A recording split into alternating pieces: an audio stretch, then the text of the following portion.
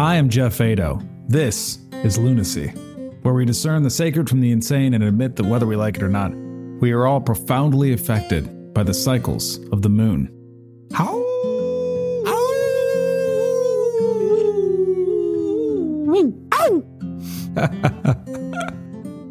My guest today is Craig Dobbin, who's a composer of film and television and has been working on NCIS Los Angeles for the last 7 seasons. He's also a self-expression and leadership program leader for Landmark Education and is continuing his career working on other films and projects now that NCIS Los Angeles is reaching completion. So welcome, Craig. So excited to have you on the show. It's great to see you, my brother.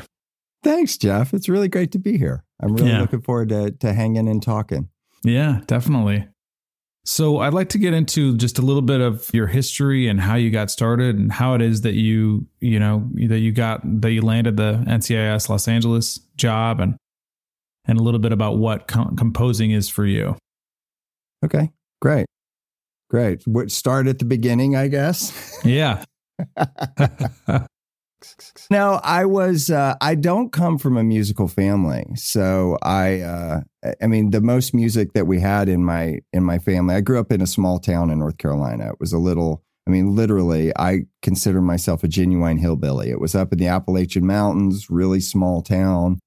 And my grandmother lived in the town too, and she had a piano at her house. And this was the extent of my musical thing. And when I'd go over there, I'd just plunk out notes on the piano and figure out things. And someone showed me a chord once and I figured out the chord and I'm like, oh, that's cool. You can play more than one notes. And my mom took a notice to it and decided to put me in piano lessons. And go mom. Yeah, good mom. Good mom. And I remember going into my first piano lesson and I know 2 chords. I knew C major and C minor and I'd go back and forth between them. And I just thought it was the coolest sound. And I went to my piano. She said, look at what I made up. Look at what I made up. And I was 6. And she's like, okay, great. Let's teach you how to write notes so that you know how to write down what you make up. And, my father, huge music fan. I mean, he was a big Beatles fan and he had this, record collection. And I just would go through his records and he had a ton of soundtracks. He loved movie soundtracks. So he had Barry Lyndon and Clockwork Orange, the Kubrick stuff. And then, wow, when Star Wars came out, of course, he bought the orchestral score for Star Wars. And so we would always be playing movie soundtracks at my house. And I loved it. So when I was in piano, I could always ask my teacher for we had one song we could choose to learn. Everything else was scales and the things that she wanted us, but we always had one kind of elective. And I always picked a movie theme like Jaws or Close Encounters or Star Wars or Pink Panther or, Superman, anything that it was cool for me. And I would learn that. That's what I loved learning.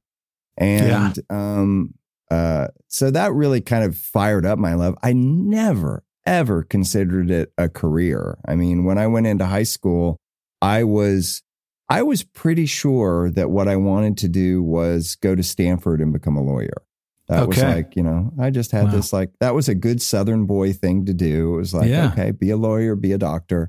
Mm-hmm. And I was valedictorian in my class. I was, I did really well. But when I applied to Stanford, I didn't get in. Huh. And it was one of those moments that it was okay. So that future I always thought I was living into is now not happening. So now what? It was this moment where this thing I thought was happening wasn't. And I said, well, what should I do?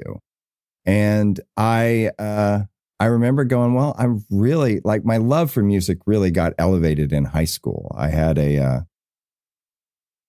there was no music program at my high school that I went to. It was a tiny little high school in Steamboat Springs, Colorado. And my junior year, a woman decided to start a glee club out there. It was the only music thing that was there. I'm like, okay, great. I'll join the glee club, at least have some music. I was also in glee club, just so you know. Good. I'm just doubting myself right now. We called it show choir. Same thing. We took second in state in Nebraska. Okay. Very good. Very good. In the 1900s. late 1900s. Very good. Well, for many years, I mean, wouldn't even admit it until the show Glee came out. And then all of a sudden it was like, oh, Glee clubs are cool again. Yeah, no, it's cool. Even though it was not cool when we were in high school. At all. I mean, unless you were in the Glee club, then it was cool. But everybody else, yeah. That's right. It was right there. Band geeks and Glee club. That's what it was. Yeah. And the woman who led it for a little while. And she happened to have a place that she called the barn. She had this large barn that she had converted into kind of like this dorm, these living quarters. And what she would do is Steamboat Springs had, needed musicians that would come in and play the bars and the clubs over the ski season. But lodging's ridiculously expensive, and you can't, get a place to stay and be a traveling musician. So she had this low cost place where she would host musicians to be able to stay for the ski season and play bars and places around Steamboat. And, that's cool. And she had this jazz piano player staying there, Oscar. And she said, "Hey, Oscar, do you want to take over the Glee Club out at the Steamboat Mountain School?" He was like, "Yeah, sure." So he came out and he saw the school and he said, "Well, why don't I offer a music class too while I'm out here?" And I remember it was a music class for 6th period. I had this required class 6th period. I couldn't take it. I went up to Oscar after lunch. I'm like, "Oh my gosh, Oscar, I would love to take your music class, but I have a required class. Is there any way you could move it to 5th period?" He's like, "No, I've already got kids in it and I can't really move it." And I'm like, "Well, I hope you do it again because I really want to take it."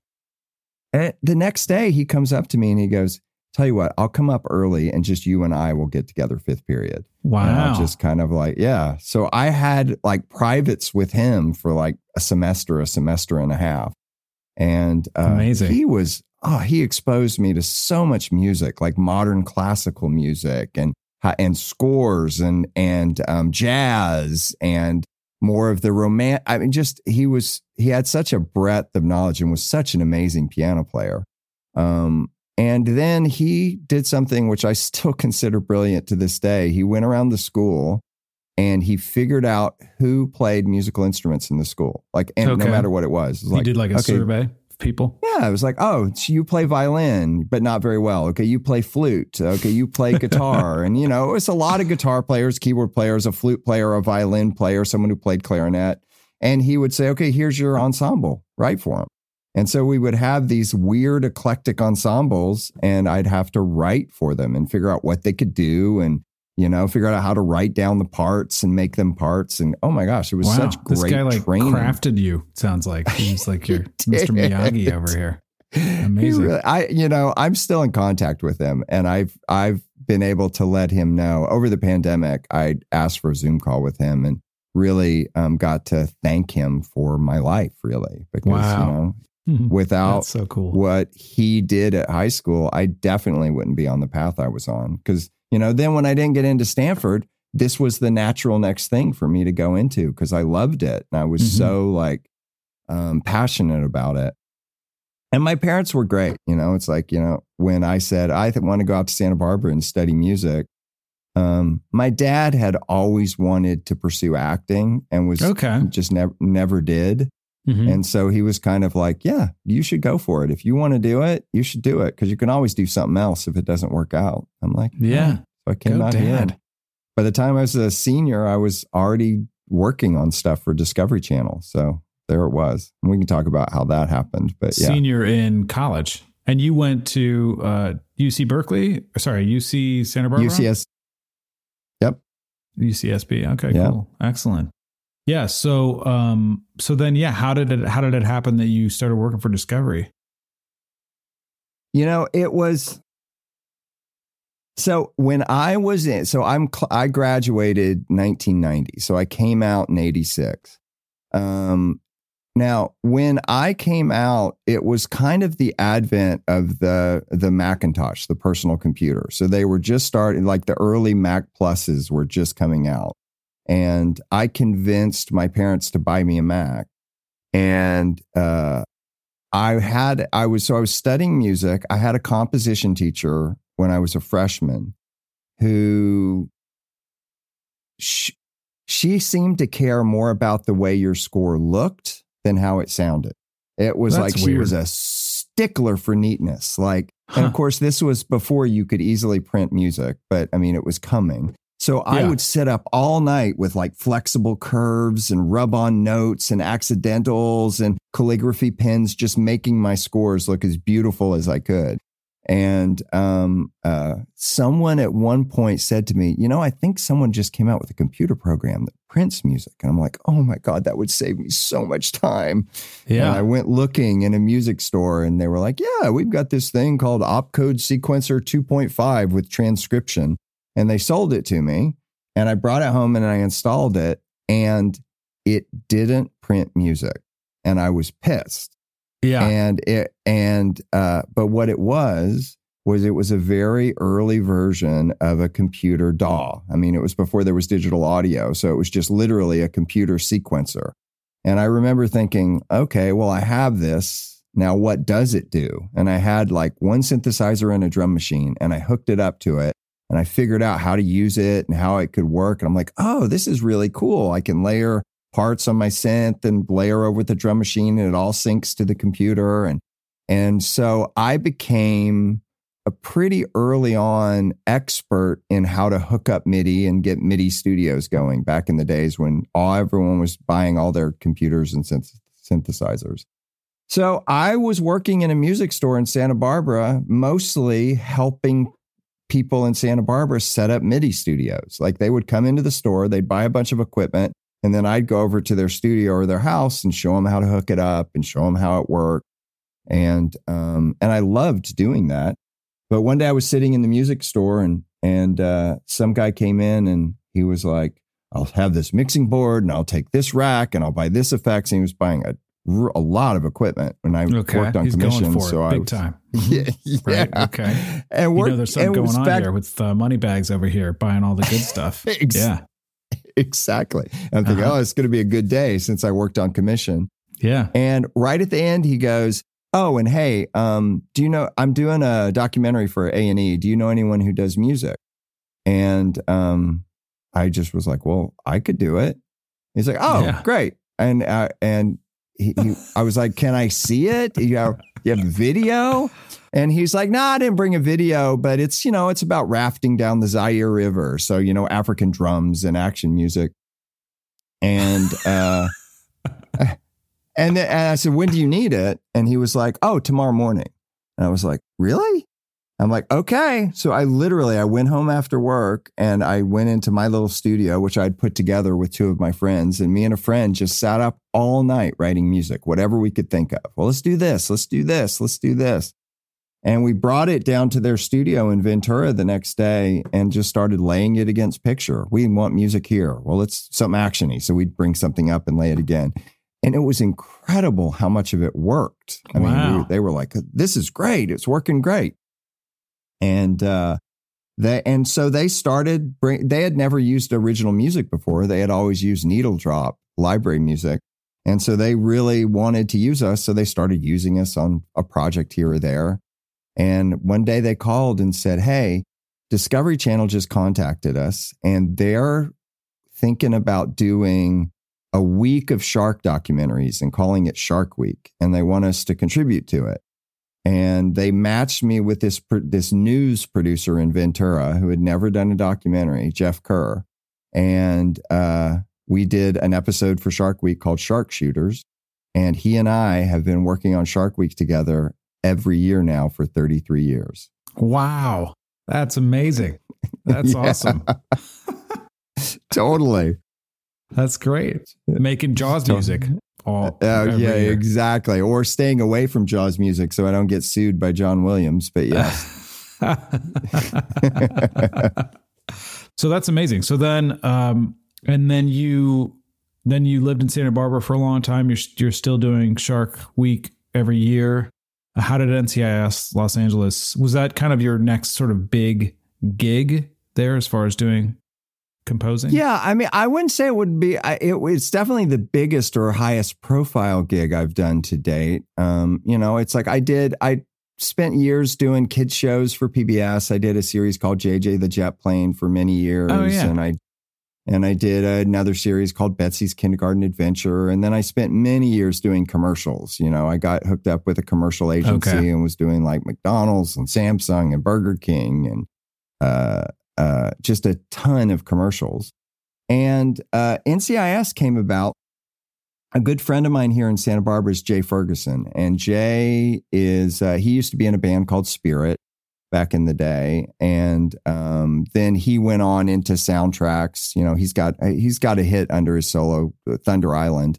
And his biggest hit, at least that most people would recognize these days, is he wrote the theme for The Office.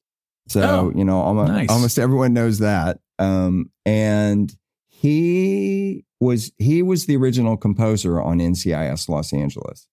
And he came up to me, and he was getting burnt out about season 6. And it's a lot of music every week, and I get it. I mean, and he was like, I need help. I can't do this by myself. And since he lives in Santa Barbara, he started talking to his teams, like, who could we get to come in and help? And, you know, they went through a bunch of people in town, and eventually someone said my name, and Jay was like, oh yeah, let's see if Craig would be interested. And I came over to his place and I sat in his studio, and Jay he won't mind me telling you this. I used to call his studio, like, you could almost put museum ropes around it. It was so old. And like a wax figure of Jay playing it. Cause it was like, he had just old software and old equipment. And it was almost like walking back, like going through a 10-year time machine when I saw his studio. But he had set up the score for NCIS to be on his palette. Yeah. And and so when he contacted me, he originally said, I'm looking for someone that can edit the existing cues, and, you know, if there's a cue that they used in there that works, make edits, make it sound good, we remix it and do it. And what you'll have to do is you'll have to duplicate my studio at your house. And he was like, he had to duplicate everything, like all these old synths and old computers. And I mean, to that old student who loved hooking up MIDI studios, it was actually like, oh, this could be fun. Like hooking that up and getting that. And I remember I said, Jay, well, I know I could do this and I know I could do this well, but I'm not really at the point in my career where I'm interested in just editing music for TV shows. And Jay goes, yeah, you know, I get that. And he goes, well, look, I tell you what, why don't you do it for a year? Let's see how we work together. Let's see how you pick up the vibe of the show. And then I'll just start handing you the show. And, you know, pull you on full credit, start, you know, full royalties, everything, and just slowly turn over the show to you. And I was like, all right, I'm game. Let's do it. And so, you know, I spent a year. I for a while, I had 2 studios in my little room here. I had his setup and my setup. And, you know, I spent a full year kind of learning the musical vocabulary of the show, this kind of sonic world that he had created. And then I slowly started writing.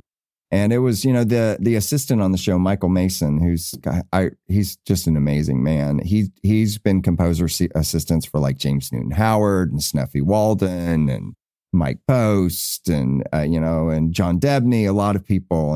And he used to say, wow, Craig, you're doing a really good job of Craig Dobbin writing Jay Ferguson. Because I was able to kind of get into his mind and his world, and then slowly starting to put my own stamp on it, my own voice on it. So I could kind of introduce infuse a little more of my ideas into the show. Cool. The one story I remember going too far was Jay doesn't really use French horn as a musical voice much in his compositions. And to me, French horn screams heroism. So I had a scene where I wanted to go full hero. Exactly. Just like, arrive. And I used a French horn, and the producers were not used to hearing French horn in the score. And we got on the dub stage, and the music editor called me and was like, Craig, you've got to split off this French horn. So, because we may be losing it because they're just not used to it. I'm like, all right, so here's what I'm going to do. I'm just going to start over the next few shows, just putting little hints here and there. Nothing too obvious, just to warm their ears up to that sonic sound. And then, by the ending of the show, now I've been able to go full French horn heroism, and they don't have any issue with it. So that's beautiful. I have a little NCIS Los Angeles anecdote. I was in an episode of NCIS Los Angeles as a Christmas caroler. Yep. It was the Christmas episode. I don't remember what year it was, but like 10 years ago, I was in it, and I played Christmas caroler, and somebody got shot, and they came out the door, and I was like trying to get this other girl out of the way. And we were singing at the beginning of the episode, and I still get checks every month for like, somewhere between $18 and 1 penny. I actually got a check from NCIS Los Angeles for 1 penny. It's great. Sounds like my Spotify checks, but yeah. Yeah. So anyway, that's my NCIS Los Angeles anecdote. That's amazing. That's a great story. And it's really interesting how you transformed the listening of the producers so that you could really make the impact that you wanted to make with the instruments that you wanted to use. So let me just ask you, what does it mean for you to, why be a composer? What do you think, what do you see as the value of being a composer to audience members, to people? Well, that's a big question, but I'm going to approach it from 2 different ways. So one is, the function of a composer, at least in terms of a film and TV, like, first of all, I like to say I'm very clear that I'm in the service industry, because as a composer, my job is to fulfill the vision of the producer or whoever has the overarching creative vision. It's not like yes, I get to have my view about it, but my job is to hear what their vision is and make sure that I fulfill it for them. Because, I'm providing a service for this overall vision of the show. And to be able to listen, I think the biggest thing as a composer is being able to listen to the people that are talking to you about the music and be able to translate that into musical terms.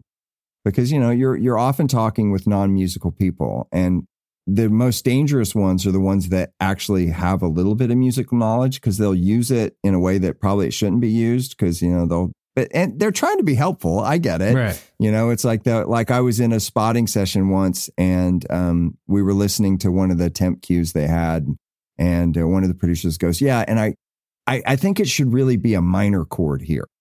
And I was like, okay, well, there's already a minor chord in the temp score, so I know they don't mean a minor chord, so let me figure out what they mean. And I said, okay, so I think what you're trying to say is you want some more emotional weight at that point. You want it to feel, and he's like, yes. I'm like, okay, good. I can do that. Yeah. But being able to understand what they're saying and then being able to translate it.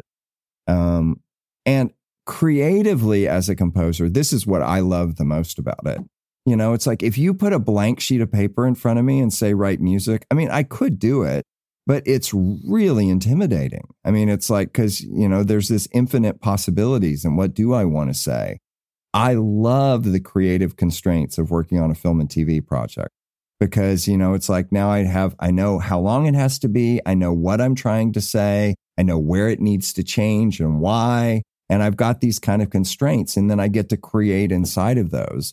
And, even when I'm doing stuff like with my band where I have unlimited stuff, I create those artificial constraints for myself, because for me, it really inspires the best creativity if I've got some sort of constraint on me. That's fascinating. Yeah. So they kind of give you a glass, and then it's your job to fill it. Yeah, exactly. Yeah, that's great. Very cool. Yeah. I also, I do a lot of music as well, write music, and mostly sort of folk pop music.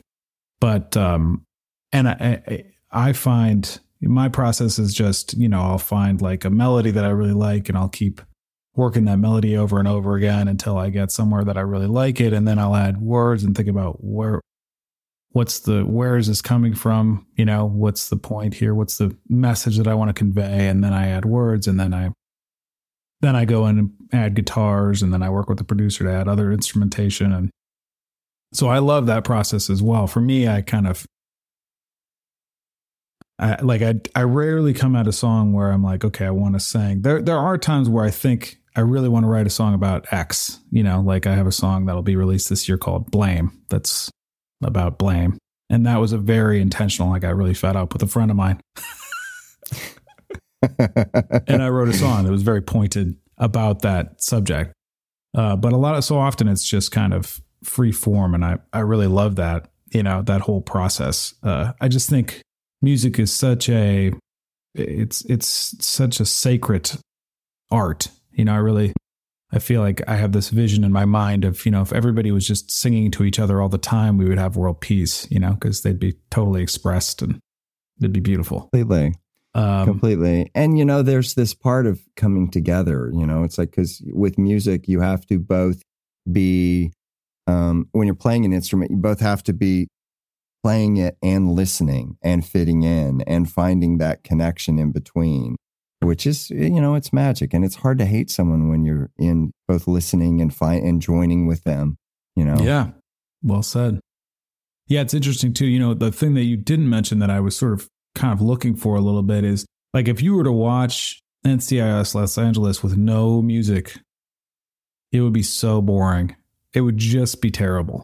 In fact, really, if you watched any movie, almost any movie, unless there's some sort of intentionality of not having music because it's whatever,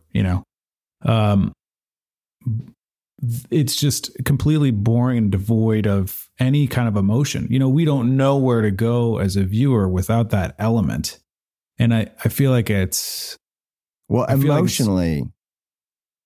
It's like, because intellectually you can hear, you can see, you can follow the story. So intellectually you can understand it, but how do you feel about it? The music really helps you.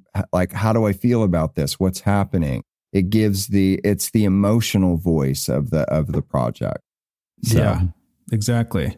And going back to kind of I'm also studied theater as well. So, going back to the origins of theater, that was really designed to get people into a trance-like state, watching the play and also, reciting lines along with them as the chorus in the ancient Greek dramas and tragedies. So they become part of this tale that's being told so that they get to emote and create something for themselves and release emotions that they weren't able to release before, or didn't have the opportunity to do that. So that there was this communal force that was happening. And, today we just sit at home and watch Netflix, but it does still have the same effect, particularly because of the addition of music.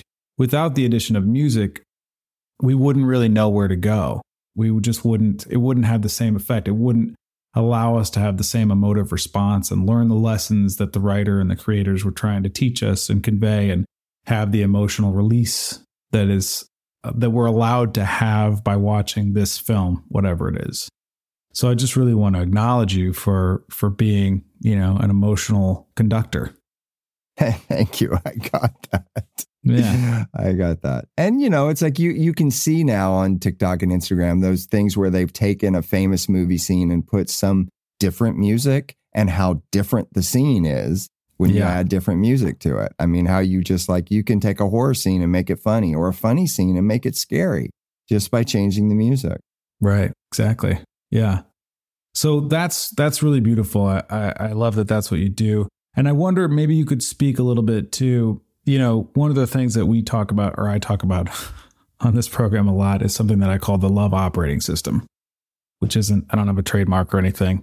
I just think it's a good way to frame things where, really loss, LOS. Okay, good. There you go.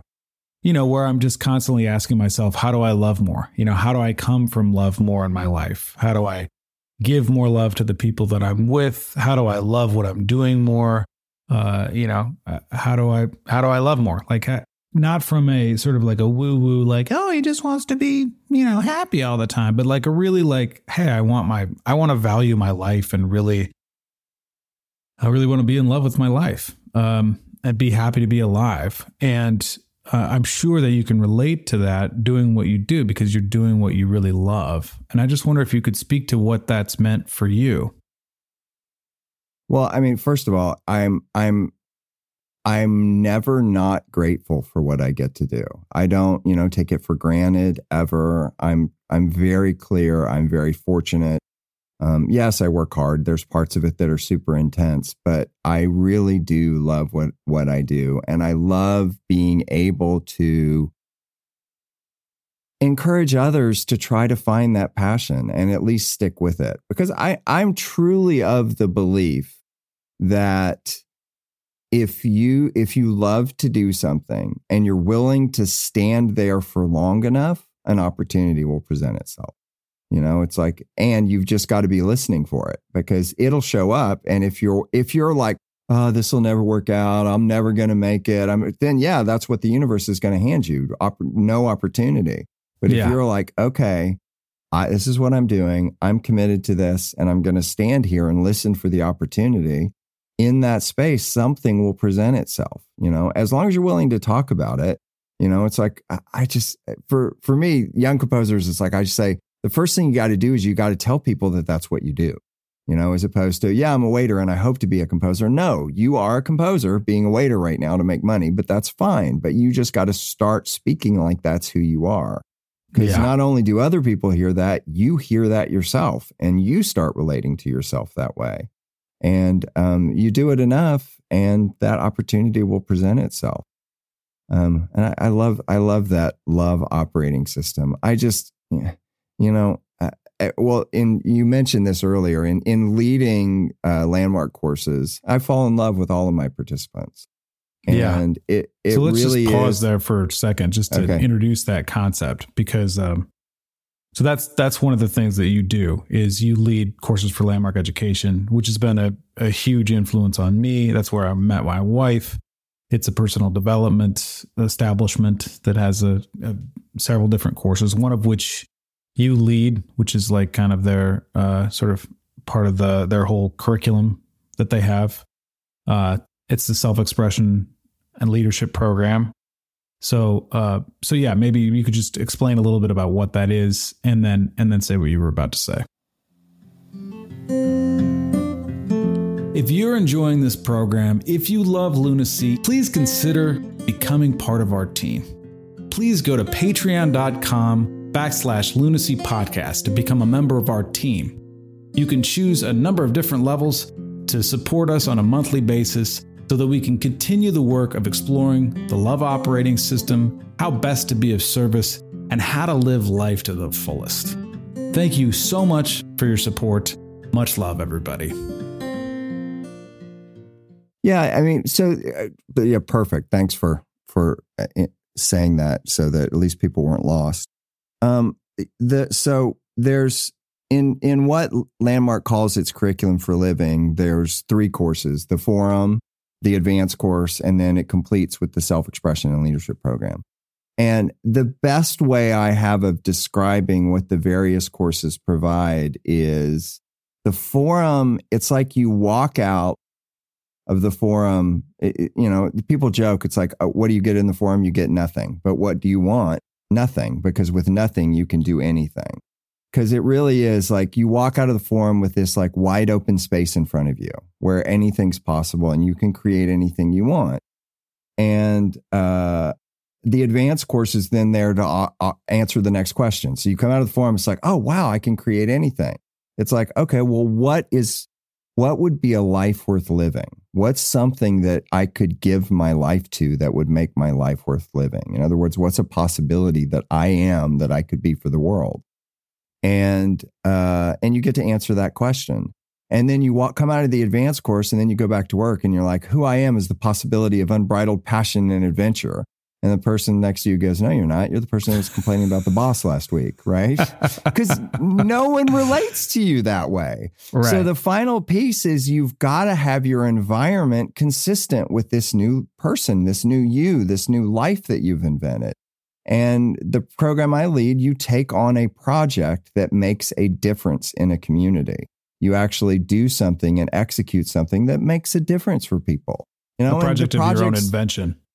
Exactly. You create the project yourself. You can see there's been a ton of different kinds of projects that are invented. I mean, anywhere from someone takes on like curing cancer to someone takes on, like, one of my favorite was a project created in Australia called GoPat, which stands for Give Old People a Thrill. And the project was he got a biker club to go to retirement homes and give old people rides on motorcycles. Wow. And they loved it. Yeah. So, I mean, but anything that has people then go, wow, this person really is about making a difference or up to something. Because then the people around you start to relate to you that way. And so that's why I love leading that course, because, you know, people that never thought they would be able to make a difference all of a sudden wake up to the incredible difference they can make in the world. Yeah. And they see how valuable it is to actually be making a difference and be of service and have that focus instead of complaining. Completely. So you were saying that you fall in love teaching this course, you fall in love with all of your participants. Yeah. And the thing I've discovered, at least for me, about love is being able to know that no matter who that person is or what they've done or what they haven't done, that whatever their life has presented them up to that point, if I was in their shoes, I would have done the exact same thing. You know, it really is having compassion and get that that's the opportunity. Those were the options that presented themselves. And based on their past, that was the most, you know, that was the choice that occurred to them. And if I can have compassion for that, there's no upset, there's no judgment. I really can love everybody, no matter what. I mean, you know, no matter what their political views, no matter what and, you know, I came from the South. So I definitely, when I go back home, I get hit with that a lot. It's not my political views. And I can still love those people like crazy, right? Because if I was living there and had those circumstances, I would feel the same way they did. Yeah, exactly. Yeah, exactly. So what's fascinating to me about, and so valuable, I think, about the training at Landmark is active listening, really getting into another person's world and really getting that if you can fully come from where they're coming from and see where they're coming from and repeat that back to them, then first of all, they're so grateful that you actually got them. You know, most people that's really all they want is just to be gotten, just for somebody to get, oh, okay, this is where you're coming. Even if it's, you know, they're super sad about X, Y, or Z or something really terrible happened, you know, they just really want you to get in their world and have the emotional responses that they're having. And I just think that's so incredibly valuable, which is why I'm such a proponent of that work and just personal development in general, however you come by it. Yeah. And I have to say that the training they do in listening, which the way I've always described it is you get to talk with your mouth and listen with their ears. You actually have the experience of being over there, like hearing it how they hear it. And talk about effective training for what I do, being able to hear a producer and hear and see their vision. Just having all that development work has aided me so much in being able to provide a service to producers and directors. Yeah, that's great. That's great. Yeah. So I interviewed this guy named John McDonald, who founded the Institute for Multi-Track Diplomacy. And they were able to make peace in Sri Lanka. They brokered a peace. And the way that they did it was they had the two factions, which were the Tamil Tigers and I think the Bengali something or others. They had the two factions. They came together. They brought them together. And these guys have been fighting for decades, generations. And he just said, okay, here's what we're going to do. This guy over here from the Tamil Tigers is going to say his case, you know, all the things that are upsetting him. Okay. And then the person from the opposing side has to stand up and repeat what they said to their satisfaction. And you get 1 minute to say all the things. So the person would get up and say, well, you know, my uncle was murdered by this in this conflict. You know, my mother lost her arm, you know, whatever the things are that had occurred that were real, terrible, actual things, they would say all of them, you know, and that's what's happened for me, and then the other person would get up and they would start, and then they would finish, and then the person would either say, yeah, okay, that's good, you really got me, or you didn't get me, and they'd have to do it again until they got it right. And they just kept doing that over and over again until they got to the point where they could see the other person's side. And then they saw through that, and they saw their interrelatedness, and then they were able to actually broker a peace, which lasted for, I don't know how long, I don't know what the situation is there now, but it created peace there because they were listening to each other.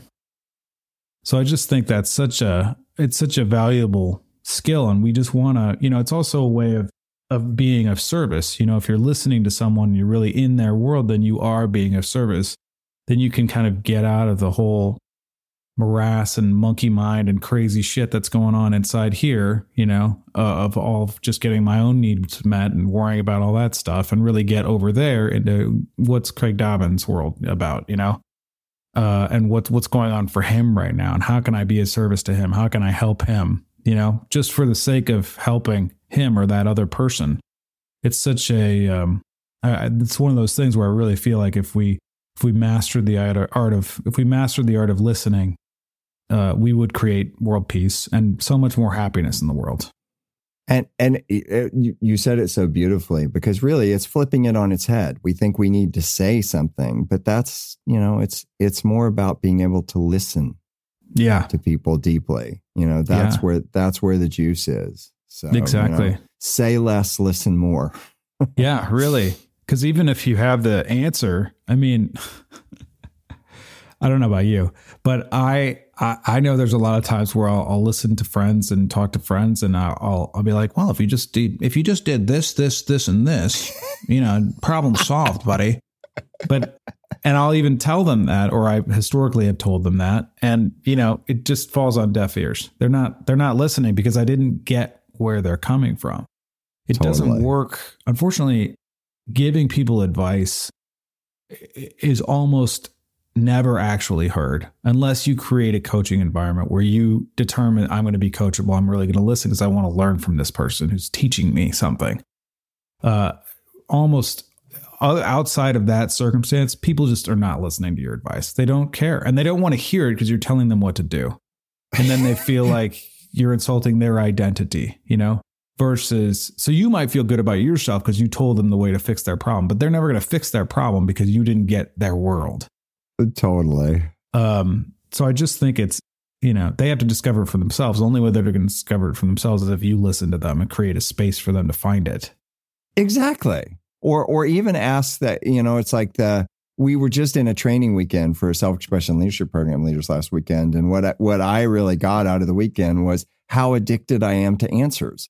It's like, I love an answer. I love a solution. And it's like, I find it because it gives me some semblance of safety or control in a world that's not safe. And there's really no control anyway.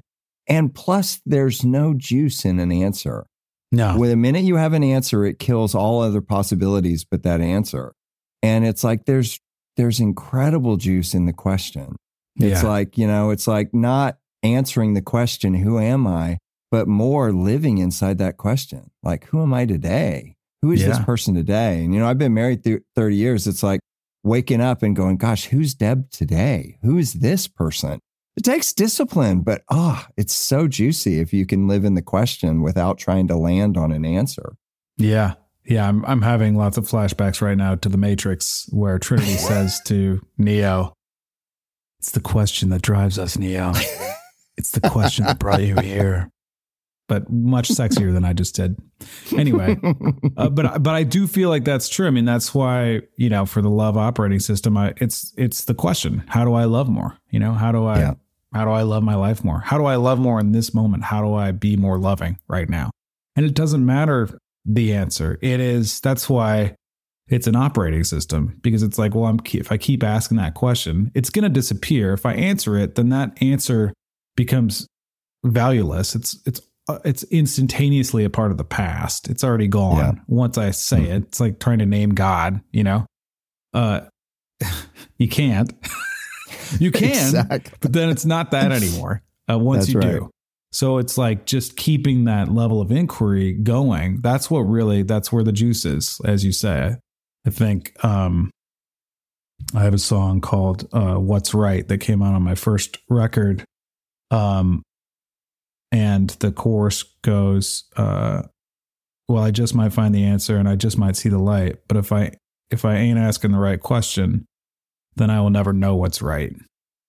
Like, we have to be constantly asking, looking for what is the right question? What is the thing that's going to drive me further into, the next thing? Otherwise, it just falls flat. Just a constant string of answers doesn't really get you anywhere. It's just finding the right question. And for me, the right question is how do I love more? You could live your whole life inside that question, a beautiful life. So yeah, indeed. I love that question. Yeah. So what does it mean for you to be a leader of the self-expression and leadership program? Like how does that fit in with your enjoyment of life and who you are as your identity? Because obviously you're impacting and inspiring so many people to impact and inspire so many other people. So it's like you're really, you're kind of starting a bonfire with what you do. Yeah. And that's exactly why I do it. I mean, look, I'm clear that I love doing music and I love the impact music has. And I love, but writing music to NCIS Los Angeles and, like I say, finding a new way to create tension around people sneaking around with guns won't make the kind of difference, that lasting difference that I would love to have my life be for. And, Landmark provides me the unique opportunity inside this course to make a difference beyond what I would be able to do as an individual, to be able to have people in these, the course is with these projects. I often tell people one of the exercises in the course is they create a map of all the people in their life and in their community. And I say, look, the secret about this course is I'm actually not leading to you. I'm leading to your map and you're just my access to it. Because when you take on a project and make the kind of difference that you can, you impact so many more people than just this person sitting in front of me. And that kind of impact and knowing that, you mentioned being of service and that's what it is, because those people will never know me. They'll never know anything. They'll just know the difference that got made. And those are the kind of things that really it makes it a life worth living. And you said you did the leadership program. I still do the homework out of the second weekend, which is leave every bathroom cleaner than you found it, because I find that's a pure act of service. No one knows you did it. Yeah. You just know you did it. No one's going to say thank you or good boy. It's just making a difference for someone who'll never know you made that difference. Yeah. To me, that's a beautiful life. Yeah. Exactly. And also knowing that you did that is valuable, Yeah. At least I cleaned the fucking bathroom today. All right. Exactly. Everything else could be not working. The computer could fail and you lost your files and you're behind your deadline, but you cleaned the bathroom. Okay. I wiped the damn sink. So there you go. Yeah. That's great. That's beautiful. Yeah. So that's great. I'm wondering,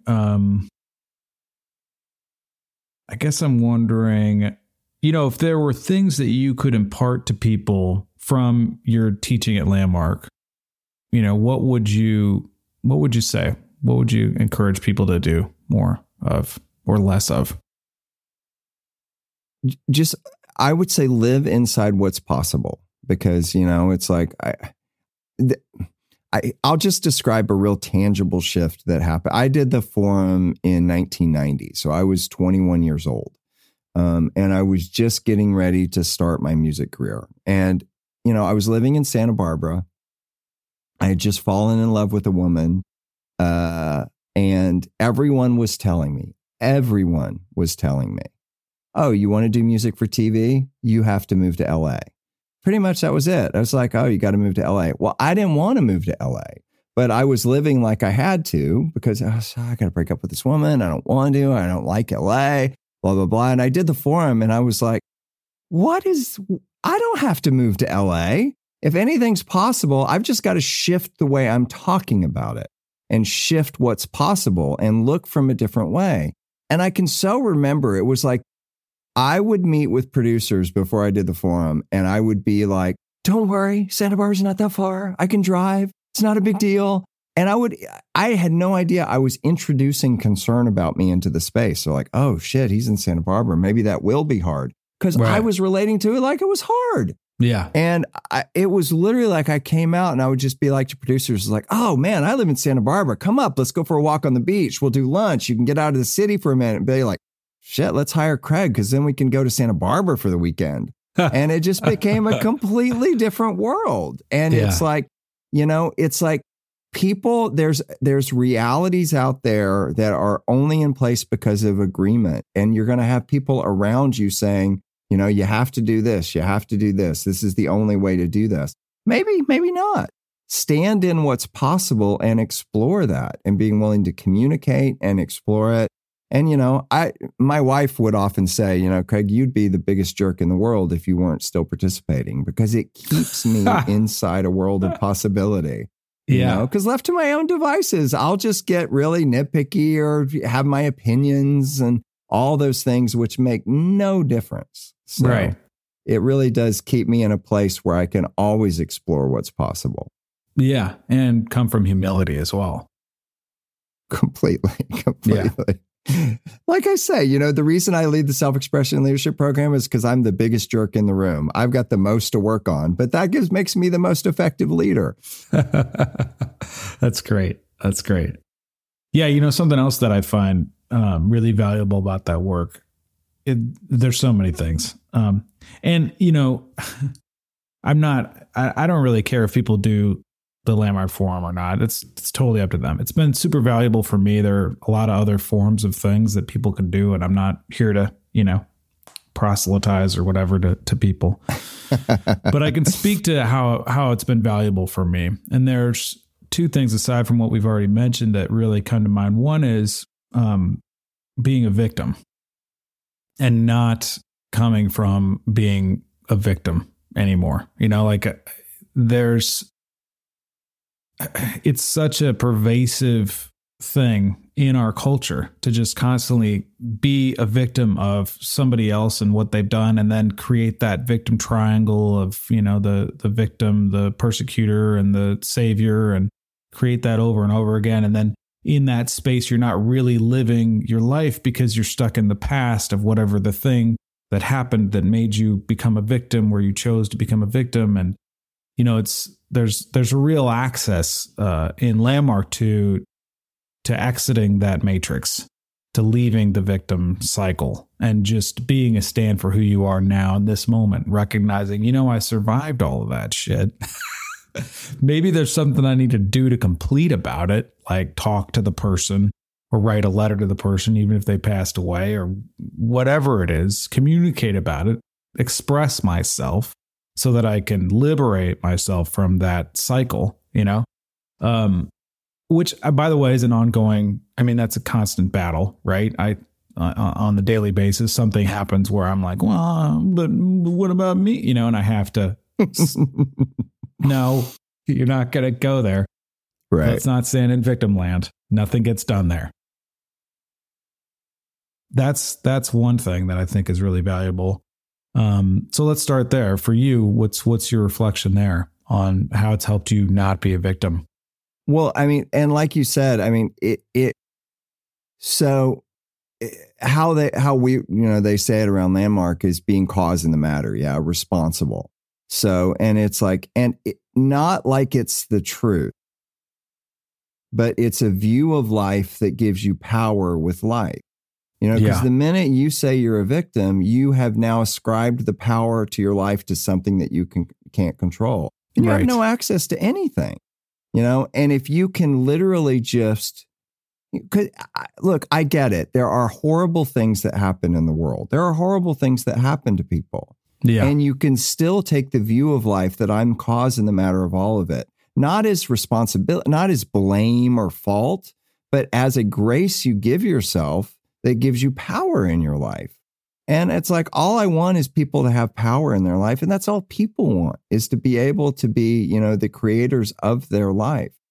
And for, waking up inside of that every day. Cause it's something happens. And you're like, oh, it's not fair. That's my conversation. It's always a 5-year-old. That's not fair. Yeah. And it's like, oh, wow, there's that 5-year-old again chanting that the world's not devoting itself to making you happy. Isn't that funny?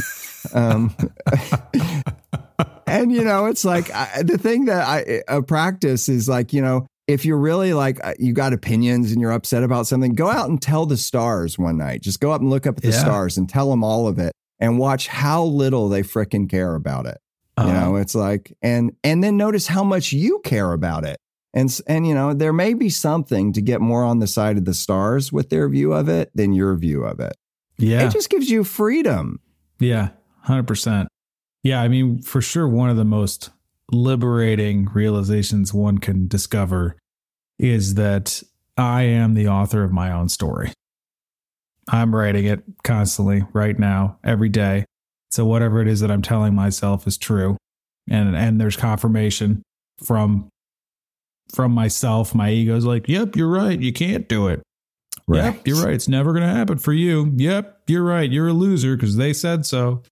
Once you realize, oh, wait, it's happening because I'm the one that's saying it like that. I'm telling the story. So maybe I could alter my story and say something different and say something empowering for myself and for other people. Completely. That's great. Completely. You want a different life, start saying different things. Yeah, exactly. Sometimes it's as simple as that. Yeah. I think it's Henry Ford said, whether you think you can or you can't, you're right. That's really good. Yeah, it's one of my faves. So that's been super valuable for me. The other thing is integrity. Nobody goes at integrity. In my experience, and I've done a lot of different, I'm a big fan of all kinds of different personal development. I have done a lot of Buddhism and Zen work. I've done a lot of spiritual work. I've done ayahuasca circles and that kind of thing, which, believe it or not, also feeds into integrity and these kind of realizations. But nobody does integrity better than Landmark. And just the value of having integrity in your life and really doing what you say you're going to do and honoring your word, and then altering your word if you need to alter your word, honoring your word, not that, so that there's space so that you're honoring my word. Well, I said I was going to do this, but I'm unable to do it in the time. So I'm just letting you know that, I'm going to be late, or the project's going to be late, or I'm changing my word so that I'm still sticking to my word and what I said I was going to do. There's such a huge value in that. And so many games get left behind when you embrace just honoring your word. And it sounds like, to me, like I hear that I'm listening to myself outside of myself, if that's possible. And I hear, when people talk about integrity, it's very intimidating because it's like, oh, well, you have to be your word all the time. Absolutely. No questions asked. But that's not really what we're talking about. That's certainly not what Landmark talks about. It's honoring your word. It's instead of saying, if I'm not going to be able to make the commitment that I made, then I go to the person that I made the commitment to and I alter my word. I honor my word. I say, I can't do what I said I was going to do. This is what I can commit to instead. There's such a profound value in that, because otherwise, if you don't honor your word, you don't get the homework done when you said you were going to do it, then all of a sudden you start playing all these games in the background. You're trying to hide and you feel bad about yourself. And, you don't want to, you project things onto the other person, like they're persecuting me. And now I'm the victim again because I didn't do what I said I was going to do, which makes no sense. We just get all crazy just because we're not willing to take the stand and say, okay, you know what? I screwed up. I said I was going to do this and I'm not going to be able to do it, particularly before. If you can do it before it happens, that's ideal. Yeah. Because then there's no harm, no foul. And then even if I broke my word, just honoring that. Hey, listen, I said I was going to do this. I didn't do it. I'm really sorry. This is what you can count on me for. It's such a liberating thing that is outside of, the gamifying of being a victim and not honoring your word that so many of us embark on, myself included. That's how I know. And integrity, it's, if you really explore that world, and there's a lot of, I mean, Warner, who, you know, was really the founder of Landmark and created the distinctions that a lot of it's based on. He wrote a very, very long paper with this other Dr. Michael Jensen on integrity that if you ever get a chance to study it, it's just, you want to talk about giving yourself power around that. Because, you know, what you really described is mostly we associate integrity with morality and ethics. It's like, it's right to do this, it's wrong to do this, it's good to do this, it's bad to do this. That's just morality and ethics, which isn't integrity. No, you know, if you can get the morality and ethics out of integrity, it gives you power to deal with integrity as integrity and not as like I should or I shouldn't, because that's the whole game that gets you not in communication. Right. And like you said, it's not always keeping your word, because as they say, if you're up to something big, you won't always keep your word, but you can always honor your word. You know, it's like you say what you didn't do. And the thing you didn't mention is deal with the impact of not doing it, because sometimes there is an impact of doing it that you may have to clean up. Oh, this is late. Now you have to, what can I do to deal with that impact? That's a person that just lives as it really matters. Because, you know, promises are magic things if you look at them, because they're an act of pure verbal creation. Before you give a promise, nothing's there. And all of a sudden you give a promise and now something exists that someone's counting on. There's like something in that act of giving a promise. And, you know, in rounding it back to career, it's like if you want to talk about how that impacts me, especially in what I do, and I've told so many students this, it is so much better to do good music that's on time than great music that's late. Yeah. And, you know, because given what I do, I'm one of the last people to work on a film or a TV show. And it's like, you know, they've gone over with shooting, they've gone over with editing. Now my time's compressed, but the air date has never changed. And it's like, you know, I can guarantee you've never tuned into a show and it says, I'm sorry, we're not airing the show this week because the composer was late. So, you know, it's happening no matter what. And if you're late, especially in doing what I do once, they'll never hire you again. It really is. I mean, it's like they're counting on you to deliver when you say you're going to deliver. Yeah, that's it. Yeah. And there's something really beautiful in what you said too, and really beautiful about that condition as an artist and a composer, someone who's writing music, is like, well, because a song could never be done. You know, you could just always be improving and convincing yourself, well, it's not that good, but if I just add this piece and maybe, you know, I got to get the piccolo or whatever, you know, that's going to make a difference. They're never completed. They're just abandoned. Yeah, exactly. So it's such a valuable thing to just say, okay, well, this is good. I like this and it works and we're just going to go with it. And, you know, if they want me to alter something, I will do it.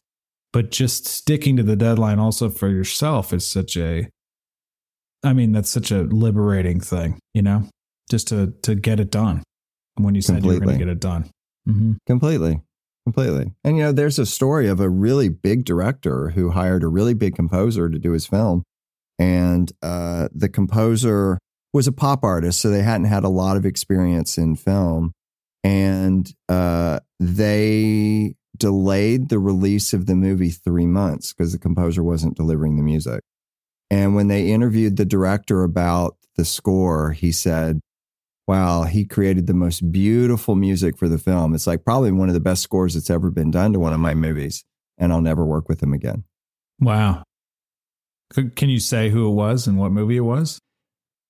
I've heard the story and I'm just like, until I get verification, I don't even want to say, because I don't even want to call someone out. But yes. Okay. That's good. Let's leave it in the dark. Exactly. You don't want to get in trouble, Craig. Okay. With other people that you could be working with in the future. I get it. Exactly. That's great. That's awesome. Cool. So what's next for Craig Dobbin professionally? Yeah. So, I mean, I'm now complete with NCIS, even though the final episode is May 21st, where we're mixed on the show. I'm super proud of the last episode. I can remember, you know, when I started the show, I had never watched the show. So I became a fan of the show as I kind of watched it and fell in love with the characters. And I was like, how are they going to wrap this up in a way that's satisfying? I mean, 14 years and all these storylines and all these characters. Yeah. They did a really good job with the last episode. I'm very, very proud of both the acting and the music and the way they did the story. I was very, very proud of it. And as usual, like when the NCIS season ends, I start Shark Week. So I'm going straight into this year's Shark Week, which is great. I'm doing 6 episodes for this year's Shark Week. And then right after Shark Week, which I'm really excited about, I'm doing a feature film called The Tasting, which a friend of mine, Paula, is writing and directing. It's her first feature film. And it's a psychological thriller set in the high-end world of wine. It's about master sommeliers, but it's told as like a little bit of a horror torture tale. But it's a tale of revenge and culture. And the coolest thing about it for me is I get to actually work with a live orchestra. I'll hire a 16 to 24 piece string section, and get to work with them as I create it. So I'm super excited about that. Yeah, that's great. Is this your first? Probably not your first time doing that. It's not my first time doing a feature or working with an orchestra, but it's my first time doing an orchestra on a feature for sure. Okay. The only other times that I've had budgets for a live orchestra were on commercials, so more on short form project. But this one's this will be the most music I've done with an orchestra. I'm really excited about it. Sweet. I'm excited to hear it, my friend. Thank you. Okay, good. So I always ask this question to my guests. For you, Craig, what is sacred and what is insane? Wow. What is sacred and what is insane? Well, I see a large crossover in between them. But for me, what's sacred are the word that just keeps coming up is family, my family. And that doesn't necessarily mean blood family, but the people that I get to live my life with, that's just really sacred to me. It's special. I hold it close. I hold it dear. I don't take it for granted. And I treasure it. So to me, that's what sacred is. And what's insane is just this freaking amazing life that we get to live. I mean, it's like life is so improbable and so crazy all the time. It's just insane. I mean, I'm constantly blown away by just the pure joy of life and living and discovery and people.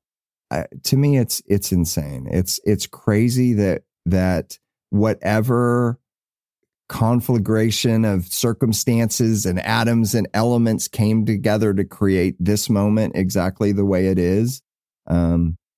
It's miraculous. And I guess the insane part is then me here with 54 years of experience after eons of all these atoms coming together to create this moment.